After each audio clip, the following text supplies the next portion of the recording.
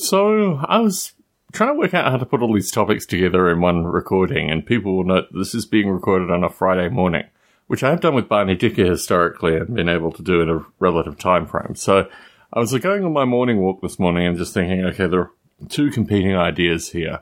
How do I wind the two of them together? And the first, just to start off by saying that from the record discussion, I've been thinking a lot about my history in terms of consumption of media, including film. And in terms of the consumption of film, this really is very similar to the record situation in terms of the fact that the majority of the films that I've consumed historically are no longer available in DVD, although some are, and I am able to find a small number. But that has promoted me to just thinking in very strange and dynamic ways. And in parallel to this, and in fact leading into this topic in a few different directions, I was I'm in communication periodically with the filmmaker and YouTuber John Rogers.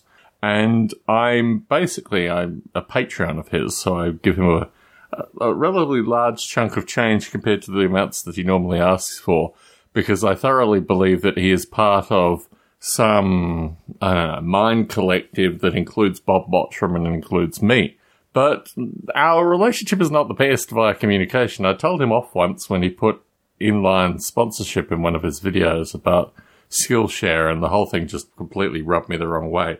I think up until that point we were in pretty good correspondence, and now I tell him bits and pieces, particularly through the SimC line and other things, which I don't always get a response from him. In fact, probably 1 in 3 and 1 in 4 bits of correspondence I get a response from John Rogers.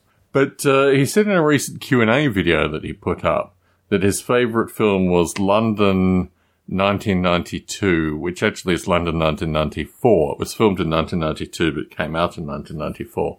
And it's an incredibly kind of depressive film. I mean, I think of London in so many different ways, but the kind of, the second wave of Tories London before Blair took office, that period, thankfully I was in Australia just avoiding that whole period in London.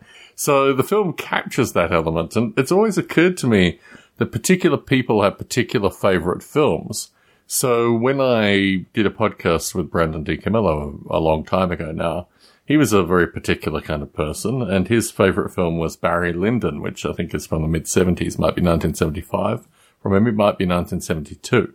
That is a very strange film, and it's a 3-hour-long film. I think all these films require, to be a favourite film, it requires, a kind of tight throat, frog in the neck kind of experience, hard swallow when you have to watch these films.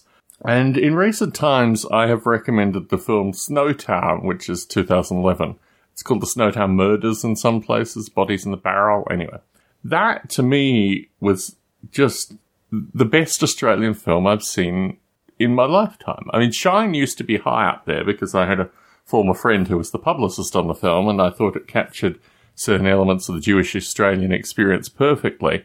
But Snowtown just ticked all the boxes. It was like every bleak, it was just sheer bleakness in a film perspective, from an Australian perspective, from the Salisbury Elizabeth area of South Australia, which I know very well because it's where my father grew up. He has a concave skull because a bunch of ruffians beat his head in with a baseball bat in, that area because he wasn't Australian enough.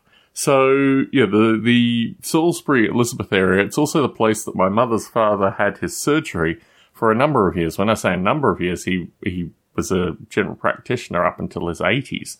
So he 50 plus years he had a surgery there. So he had a wide variety of drug addicts come in on a regular basis, and his whole perspective with regards to medicine was about people trying to scam him into giving, various narcotics in prescription form. So, this area just captures it perfectly, but it's a really hard film to watch. It's got a number of quite difficult topics, and funnily enough, in my perusal of films that have touched me historically, in probably 1993, I went to the cinema with my grandparents and saw the French film Olivier. And it's a latent memory. So when I was looking through French films, do they still exist that I remember? Are they on DVD? Is there any way to capture these things? This film, Olivier was there. Number of really hard topics, done in a very beautifully French film way. can't leave that out. I think it's a film worth watching. It's a very, I saw the film first when I was 15, and it made a serious impact on me, and there are a few topics in there that probably need sticker warnings and a variety of other things. How do you get this film? It's now only available on YouTube. Someone's pirated it, and that's for a limited time only. I think this film is probably going to disappear. But having seen Olivier, it's like a very soft tiptoeing into the themes that are in Snowtown. And the connection between my grandparents and my grandparents saw it with me. I mean, I've got a long legacy with foreign films. This is the B-side of this particular podcast. We had a nanny recently who spoke Brazilian Portuguese. She was Brazilian Portuguese.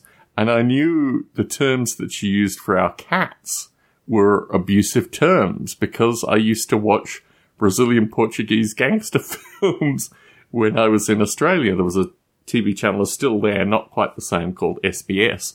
So I knew all the names for women of the night that Brazilian Portuguese gangsters would use. And when our nanny started referring to our cats with the similar names, I asked my wife to check out Google Translate.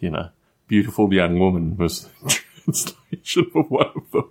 But yeah, the notion that, these terms, this whole thing associated with foreign cinema is so heavily ingrained in me, I thought was particularly interesting. And that I would still recommend, it's interesting because the other film I recommend is Son of Saul, which is even bleaker. And as a father and having gone through COVID and had these experiences, I actually can't watch films as like I used to. And one of the films, similarly dark topics, but 8mm, which I used to really highly rate because I thought it was a very fascinating film for an American filmmaker and mainstream studios to actually make, featured the late James Gandolfini, amongst other folk, and unfortunately, Nicolas Cage. And I have to say, if you need a Nicolas Cage film where an animal outshines Nicolas Cage, have a look at The Pig. The Pig is a beautiful film and Nicolas Cage in that film. So I sat through in 2 watchings. It took me 3 watchings to watch London 1994. It took me 2 watchings to watch Olivier. And I thought at the end of the film, I would actually rate it now.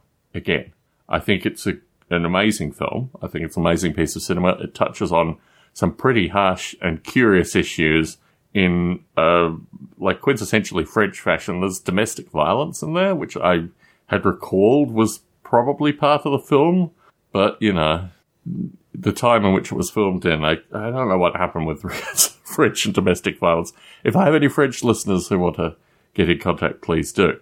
But, yeah, these are the films that are coming back to my mind when I cast my mind back and think about what do I want to hold. And no, I haven't even opened the records yet. And there are a few things that we need to do, like my daughter's first birthday, and then the records will be open. I'm getting rid of my COVID bed, apparently maybe next week or the week following. So that is a big thing for me because it means I can actually reach half my shelving again.